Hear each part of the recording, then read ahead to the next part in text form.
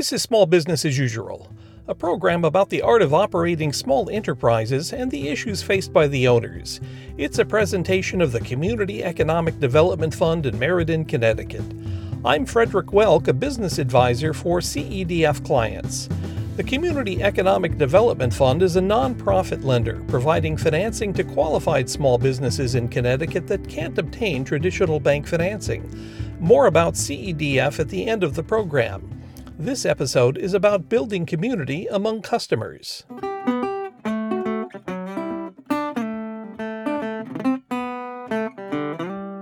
In the old days, the approach to building a consumer-facing business was simply a matter of employing different forms of advertising. But with the advent of social media, consumers have begun relying more on referrals and testimonials and become less trusting of information dispensed by merchants and manufacturers. And with the commodification of nearly every kind of product on the internet, successful retailing has become more and more about creating an experience for shoppers and a sense of belonging among the customers. CEDF has a client who has discovered the value of, as they say, knitting together a community of supporters to patronize and support her business. My name is Jennifer Lord, and my business is Twist Yarn Shop. We're located in Niantic, Connecticut, and our mission is to provide high-end quality yarns to our local community. We also set out to create a community within knitting here in these four walls and to expand beyond and basically just acknowledge the lifestyle that knitting is. People enjoy coming here, sitting at this table, and creating friendships, talking about their knitting, talking about their lives while we're knitting. And when we went to open this business, we really wanted to create a space where people would enjoy just being here. When you're looking around the shop, it's not just really industrial, it's homey. And it has a little fireplace here. And, we have a nice table and comfortable chairs and, nice lighting. It's homey. We wanted it to be a nice place for people to come to and enjoy their time here.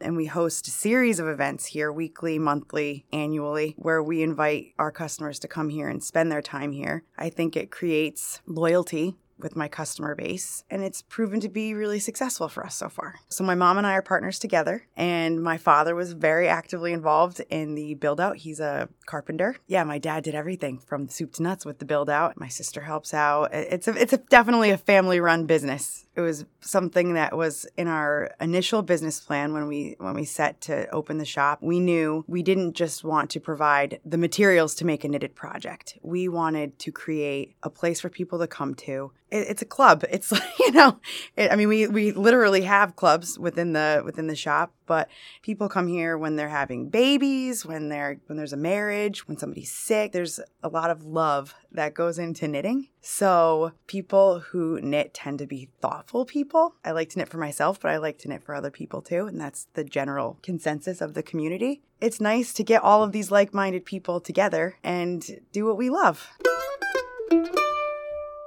Social media is huge. So I'm big on Instagram and Facebook. Whatever I share on Instagram, I share on Facebook. And whatever I share on Facebook, I share on Instagram.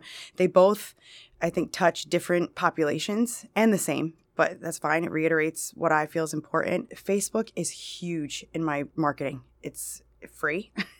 and it reaches a huge population of people. So whenever I have an event or a class, I make an event page on Facebook and get it out there right away, and things tend to fill up really quickly. We gained followers very quickly at the get-go, and people still continue to come in. Facebook is really local, whereas Instagram is more widespread, I find. So both have their value. Facebook, it's the people who live directly around us that I'm reaching out to, whereas Instagram, I take advantage of a lot of hashtags and gain followers that way. Email is also huge. People look for our emails. I try to get an email out at least once a month. That's a great way to promote sales, classes, events. And we get good turnouts at all of our events. We have a weekly open knit where people are welcome to come here for free, sit at the table, knit whatever they want to work on. It's open-ended. And then we also have another weekly event called our Knit Along Club, a little bit more exclusive. It's free, but you have to buy the materials here. And we work on one established pattern at a time.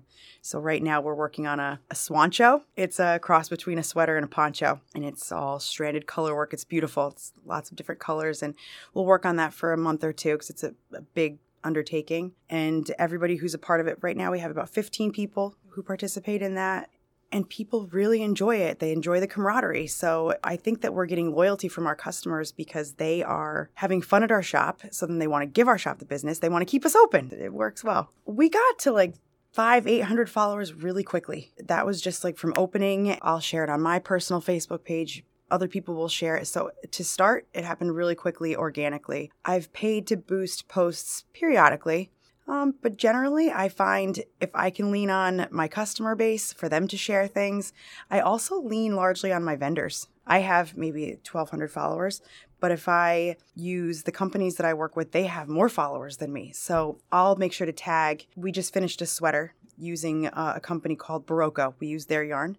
And I posted a picture on my Facebook and I made sure to tag Barocco for these sweaters that we made. And I texted my sales rep, told her about it. They shared it. And I just noticed last week we got about 10 new followers off of that and they continue to trickle in. I think there are ways around paying for Facebook ads. Every so often I'll do it, but I find if I share it to my personal page, my mom shares it to her personal page, we tell our friends and then they share things. That's a great way to get followers and really drum up some excitement over what we have going on. I post as much as I can. I find the more posting, the better. If I could post every day, I would, but I try to get at least 3 to 4 posts a week would be great if I could do that. You know, I find posting in my local page, my Twist page is most effective. There's also some local Facebook groups that would be beneficial to post in. You know, Niantic has a few town pages that are great. There are several knitting pages that have thousands of followers. Is it going to get the local following? Not necessarily, but the national following, worldwide even. A lot of our customers will post pictures in these knitting groups and they'll put that they got their yarn from us. I actually did get a sale through a customer posting something that they made and they, you know, where'd you get the yarn? And they called us and bought yarn from us. We do a lot of off-site events. A big one that we do is in Rhinebeck, New York. We plan a bus trip to the New York State Sheep and Wool Festival. It's at the Dutchess County Fairgrounds. So throughout the year, there's fiber festivals all over the country, but Rhinebeck's New York State Sheep and Wool Festival happens to be the biggest and arguably the best of the year. So we plan a coach bus that will drive everybody over. You know, we shop for yarn and sure, they're buying yarn from the festival and not us, but I think it really develops a sense of camaraderie. It's 30,000 knitters. You know, it's huge. So there's lots of events aside from just the actual purchasing of yarn. I bought yarn. I would say it made us money in direct and indirect ways. But yeah, we got 55 people on a bus and drove up to New York and had a great time. You know, pet some sheep. Pet some yarn and learned and just you see what all the other knitters are doing. It's a magical place for somebody who loves knitting and yarn. People come out of the woodwork to go on that trip. In that sense, it also gets us new customers. So they have a great time. They learn a little bit about my mom and I and see us outside of the shop. And I would develop a friendly relationship with these people. And then I think that develops loyalty to our shop. So it's nice that we do more than just sell you yarn. We also have a lot to offer. In addition to the bus trip, we also do a lot of other events. We do a monthly social night. It, for the most part, takes place at a local greenhouse, which is fun. It's all the plants. Right now, it's all set up for Christmas. So we have our December knit-along social night coming up at the greenhouse. It's all Christmas trees everywhere. We have live music. And we also use that event to do a monthly food drive for our local food bank. So we're in touch with a representative from the food bank. They'll tell us what they're in need of. And we will do a raffle for everybody who brings non-perishable food to donate to our local food bank. So we donate quite a bit of food on an annual basis. It's great for the community. It was something that we knew right from the get-go we wanted to do. I come from a social work background, so it's kind of in my blood to want to give back whenever possible. Last year we did a scarf bombing where we collected knit hats and scarves throughout the year. And then at Christmas time, we put them all out on the town green for people who were in need to take. And in the springtime, we did a basket raffle for a local organization called the Miracle League, which is a baseball field that's made for children of all different abilities, disabilities. It's handicap accessible. So, we got probably 75 knitters together on the town green, and then we had this basket raffle, and it's great. And people feel good about going. And again, I think it makes people feel good about giving us their business because we give back. So it helps. Definitely. I think creating this space, people are more driven to make time to come in. So I've had people who come to our group that just say, this is sacred. It's like, this is our time. It's 2 hours on Wednesday night when we do our knit along club, and they make time. They come after work. One woman who's part of the club, she just had baby. She brings a baby. It's great. And, when she was pregnant, we all made a blanket for her and had a little baby shower. And we all come together. And, one woman, her daughter was struggling with cancer, and we all made hats for her. So we develop a closeness so that people want to make time to be a part of the group. It's awesome. We started it, but the community around us, the club, all the people, they're the ones that help it to grow. So it was like we just planted the seed and then just keep it going now. I think our thought behind our mission was that if we offer more than just the pure product, I want the experience. I want more than just the yarn itself. I want to come to a shop and feel like I'm a part of it. I want more than just to sit home alone and knit. I like to feel a part of a bigger group. So I felt definitely like creating community around knitting would draw people in as opposed to simply going to a store. It's what sets us apart. We live in this world where there's YouTube and there's Facebook and there's Instagram, and there's access to infinite knowledge with knitting. And you have young people and old people that are all coming together, and it's pretty awesome what people bring to the table. I learn new things all the time, and so do the people who are here. So it's great to bring that collective knowledge together, and we all learn from it. So it's one of the best parts of this shop.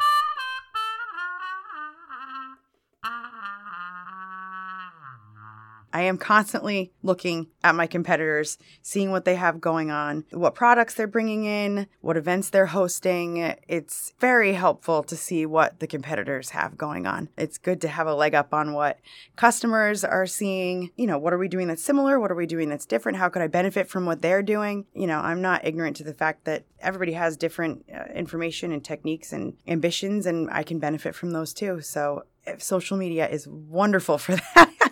I can, from where I'm sitting right now, go and check and see what the local competitors are doing. And having the opportunity to communicate on a more regular basis provides us tons of useful information. So whether it's the trends of what people are enjoying knitting right now, the specific techniques people want to partake in, what kind of classes we should be providing, what kind of products they want, whether it's a hand-dyed yarn or whether it's a tweedy yarn, absolutely. Having people in the shop showing me, okay, I just went on a vacation and I saw this and I really liked it.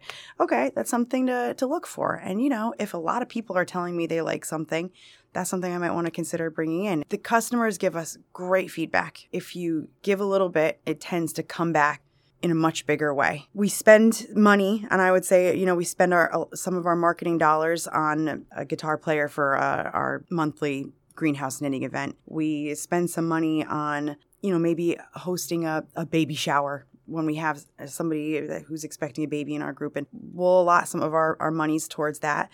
It seems to come back in a much bigger way. It creates a lot of loyalty with our customers. They come to us before they go to other shops. They're quick to give us helpful and useful feedback. So I think it's worth giving a little bit in that way. That's advice that I would give. I definitely think social media is a huge resource, and also leaning on our vendors is a really big resource because they find out that we're doing all of these charitable things and, community organized events, and they're very happy to give to us.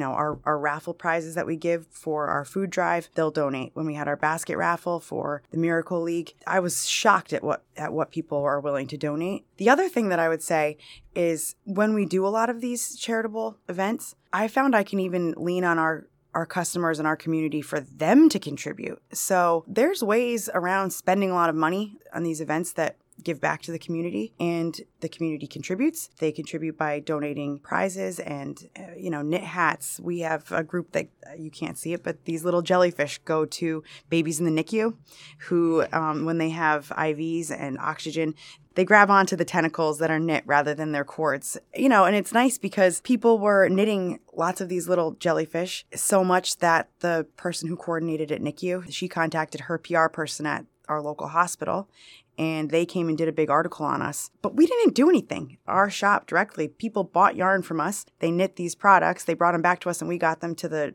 appropriate people, and we get free advertising out of it. So there's a lot to be said for doing these charitable acts, and it benefits the community we live in. So I think local businesses around us tend to support us too, because they see that we're a business that cares about the community we live in and want to improve it and make it better. So we've developed a lot of really great relationships with the greenhouse, the package store, the restaurants. So we all are helping each other out. Our location was key in where we set up our roots, and we'd never leave Niantic because we love it here. So those things are all really key to us having the success that we've had so far. Many thanks to Jennifer Lord for explaining how she and her mother Lisa have built a community among the customers of Twist Yarn Shop. You can learn more about their business at twistyarnshop.com. Shop is spelled in the archaic manner, Shoppe. Thanks to the Joy Drops for music. Our theme is by Orchestral Movement of 1932.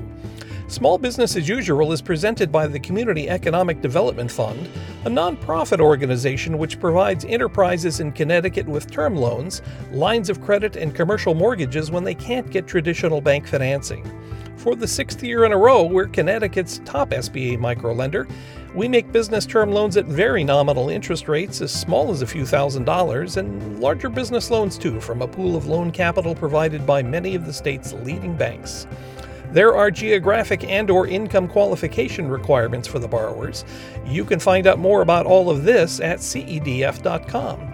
And this episode of Small Business as Usual is available there. It's number 18-12. So Jennifer, what do your customers do when they get tired of knitting? Pet some yarn,